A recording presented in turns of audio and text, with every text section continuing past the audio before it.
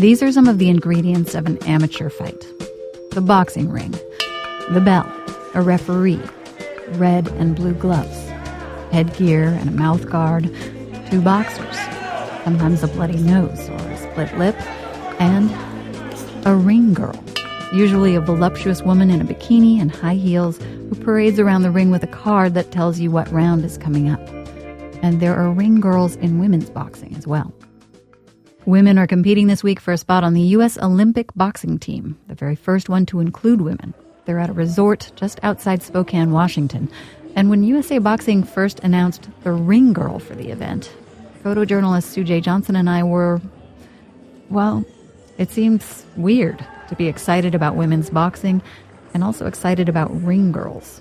But Sue was pleasantly surprised. Okay, well, the ring girl is this beautiful, young Native American girl in tribal dress. The venue is a casino on a Native American reservation, and this girl doesn't even walk around the ring. She just stands up on the apron of the ring and holds up the card. So she looks so sweet in this yellow traditional dress with headdress as well. It was very appropriate. Hi, I am Reagan. There are 10 and 15-year-old girls in the audience each night, and they did not come to see high heels and lipstick.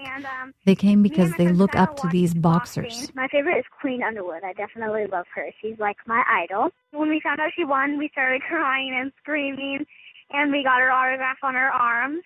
And, so bye. End of message. From WNYC Radio in New York, this is Women Box, fighting to make history. I'm Marianne McCune. All week long, we've been watching the fights, talking about the boxers and their determination. Now it's time to talk about loss. At the beginning of the trials, 24 women were in the running to fill just 3 spots on the team representing the United States in boxing. Only 9 remain. Marianne, it's Sue. I'm backstage here. It's a short night tonight. On day 3 of the fights, the boxers in the winner's bracket got a break.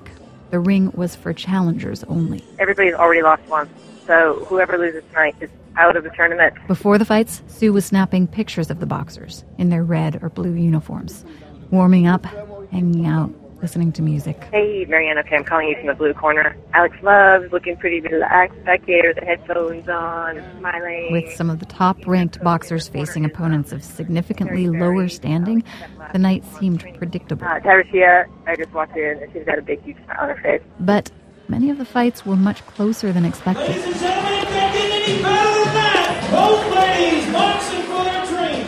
Middleweight boxer Franchon Cruz of Baltimore, ranked number 1 in the country, beat Tiffany Hearn of San Diego by 1 point. With a score of 27-26. The fight looked at some points more like a wrestling match than boxing. The winner out of the blue corner,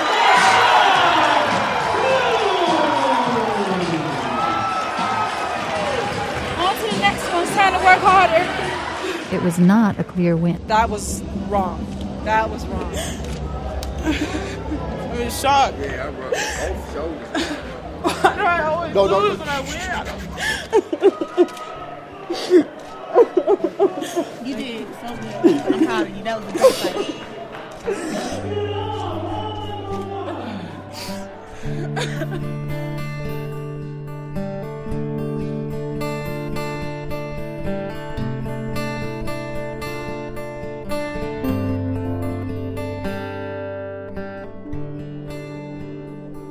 Sue J. Johnson has spent months following a few of these women, from tournament to tournament, visiting them in their homes and at their gyms. She profiled flyweight boxer Alex Love in pictures for the New York Times Magazine. This is a girl who has largely trained herself, checking out boxing books from the library and driving from city to city looking for a coach. I fought random places. They just ended up having shows of wherever I was and just kind of dove in. I had a plan. I go past A, B, C, D, and E. I always have like a plan up to M and N and all those letters. Like, there's always a plan. Alex Love is as can-do as they get. I put on this like really hard front sometimes, but I'm really soft. I think every boxer has that trait. Like, there are days when I can't barely move, but I refuse to show it because I have this need to be the strongest. And how can I only be confident in the ring if I'm not confident in everything I do? third night of fights, Love was the favorite against Jenny Fuchs. I think Alex really underestimated her. She was really aggressive and really fast and really consistent. And Alex just was a little wild and didn't really have her best game on. She was not the Alex Love I've seen. Ladies and gentlemen, I have your winner with a score of 21-16. Out of the red corner, Virginia Fuchs. I can barely watch this anymore. Sue called right after the fight. It's really hard to watch these dreams die. In her voicemails this week, Sue was wowed again and again by the display of strength among boxers who lost. After her last bout, Alex Love stood in the middle of the ring with her arms raised high, smiled, and thanked the crowd for their support. So Alex Love is teasing me for being emotional because she's not. Boxers train to be agile, both physically and mentally. And I think that's the crazy thing. Like, you have to believe fully that that's where you're going. And yet, at the same time, be ready for that not to happen.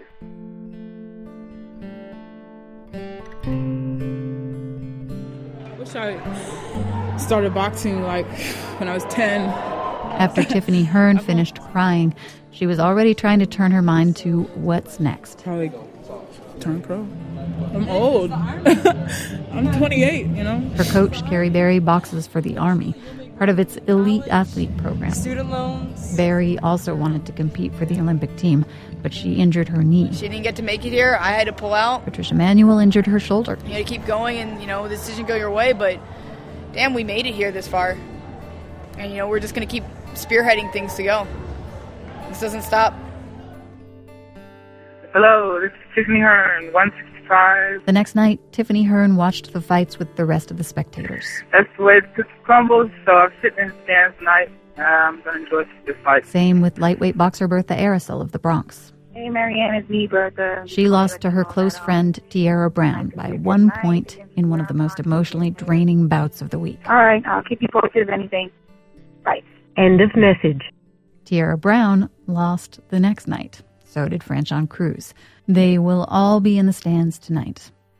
Hey, Marianne, it's Sue. It's almost midnight here in Spokane, and I'm thinking about tonight.